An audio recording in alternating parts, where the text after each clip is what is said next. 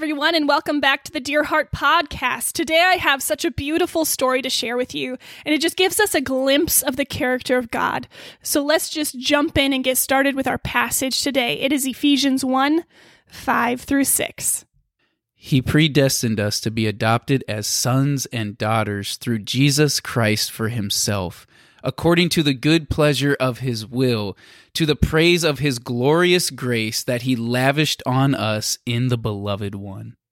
My friend recently adopted a little baby boy, and she told me the wacky, wild story of bringing him home one night when I was sitting on her couch. And man, her story blew my mind, and I think it's going to blow your mind too. Thankfully, she gave me permission to share a little bit of their story with you, and I just think it's such a beautiful story of adoption and family. So here it goes. In just the first 3 months, the process of adoption changed their whole world. See, his job changed, her work hours changed, he finished grad school class, they changed homes 3 separate times, they poured a lot of money into adopting him and providing for him, and they've been baffled and just befuddled by all the things they didn't know about parenting and adoption. The process of adoption and the weeks afterwards were hard. It cost a lot emotionally, physically, mentally, socially, and spiritually, but I have never heard them complain. Instead, they couldn't stop gushing about their son. I heard over and over again how delightful he is.